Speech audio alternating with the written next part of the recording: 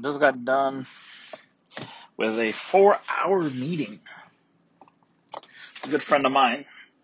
Kind of going over an advertising slash social media content generation, curation, and posting schedule and template. And even though we made a ton of progress, the shit's still not done. It's freaking insane. Mad props to people who not only do this for a living, which is something I plan to do in the near future, but those of you who've been executing on it, because it's nutso. Definitely crazy.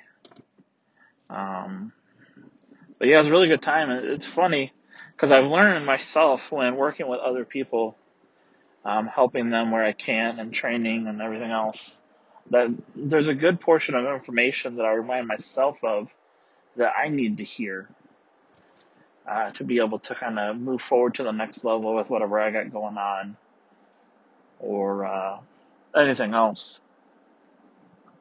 But super excited for the opportunity to work with her. She's going to be doing some more production and creative work for me. So that's really exciting. And yeah, I'm going to go home. Take me about a 30-minute nap because I'm still completely drained. I didn't sleep very well at all last night. Went to bed a smidge later than I initially intended to. And then I'm going to get up and probably just work on the house and then work on the books for the majority of the night. So my current workflow, I guess you can call it, is I need to take my inventory of books and separate them from books with barcodes and books without. Because books with barcodes are much more easy to scan into the Amazon database to see whether or not they will be profitable to sell on there. And then once I start scanning those, we will segregate the books based on to be sold on Amazon and not to be sold on Amazon. And that will be purely based off of the profitability, potentially sales rank, depending on a couple slight details. And that's kind of how we'll go through that decision-making process. Then once everything is completely shipped to Amazon for Amazon FBA, all listings are created and that whole process has been completed, then we'll go back through the books without barcodes and we'll see which one of those can be sold on Amazon for a profit. Anything that is not a good idea to be sold on Amazon will then be donated, distributed, or bulk sold off to somebody else. To kind of keep the inventory clean, out of hand, processing quickly, and just kind of go from there.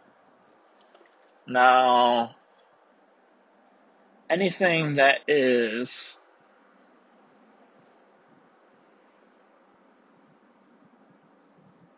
that's really cool. Just drove by. I might have to take a picture of that and post it on Instagram. But someone took a whole bunch of broken railroad ties next to railroad tracks and wrote "Peace, love, and thank you." But anything that's ultra rare, limited edition, first editions, autographed books, probably the majority of my stuff from the 1800s will all be sold on my personal website. And then once on the, we're also will sell a lot of the literature. We're going to sell a lot of the newspapers, stuff like that. Now, for things going in my personal library, and how do I decide is this something I'm going to keep or something I'm going to sell? The first criteria is the version of, well, first is the book on a topic that I would find valuable for a lifetime, or is the topic of the book kind of like it's not timeless. So an example of this would primarily the books I'm going to keep for myself are nonfiction books, right? So I wouldn't just say I want to keep all the books on business, but a book with the title like How to Email Market in the 1990s. That's not a good business book, I feel, for long-term success. Now, it is a book that I would kind of flip through to see if there's any marketing ideas that may not be talked about today, because I've learned that sometimes expired thought models, because of the times and technology shifting, have really good principles. It's just the tactics do not apply to the current age. So I'll definitely skim through it and look for key principles that I can take away before, discarding the book. Now, a book like The History of Money is something that I'd potentially keep in my personal library to at least read once. And if it's something that I find valuable and think will have a lifetime value, then it's something I would keep indefinitely in the personal library. Also, if it's a book that I would either find of value or I know is of value of some sort, if it is the first edition copy, I'll keep. If it is a second edition and other editions have been published since, I would discard and either hold out for, well, not discard, but sell and either hold out for a first edition copy to add to the collection or get a newer edition to save in cost. Good example of this is The History or The Life of Ben Franklin. It is a second edition published in 1906, first edition being published in 1888. The first edition being significantly more valuable and historical significance. If it was the first edition, I would keep that for myself. But because it's not, I will most likely sell it and then purchase a newer version if it is something that I want to read more recently, and if not, I will hold out for a first edition copy. So that's kind of how I go through the process of analyzing and making those decisions. One thing that I've been revisiting is, how do I make my 10-year goal a 1-year reality? And the funny thing is, first you have to understand what your 10-year goal is. If everything could go right in your favor and a positive trajectory, you get lucky, everything else happens. In 10 years, what is the potential outcome? Now, obviously, if you're in a business that only has a $1 billion market cap, then you can't build a $15 billion business, right? There has to be reason. There has to be logic in place. There has to be actual potential outcomes. But how do you make that 1-year goal? And in doing that process, what you learn to realize is not only what do you actually want to happen,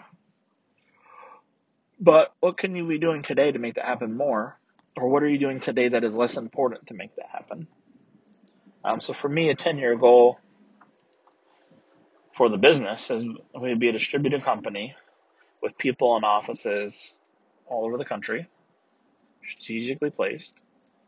We would have thousands of independent artists producing music with us. We'd have thousands, and I'm going to come up with very detailed answers to, how many thousands.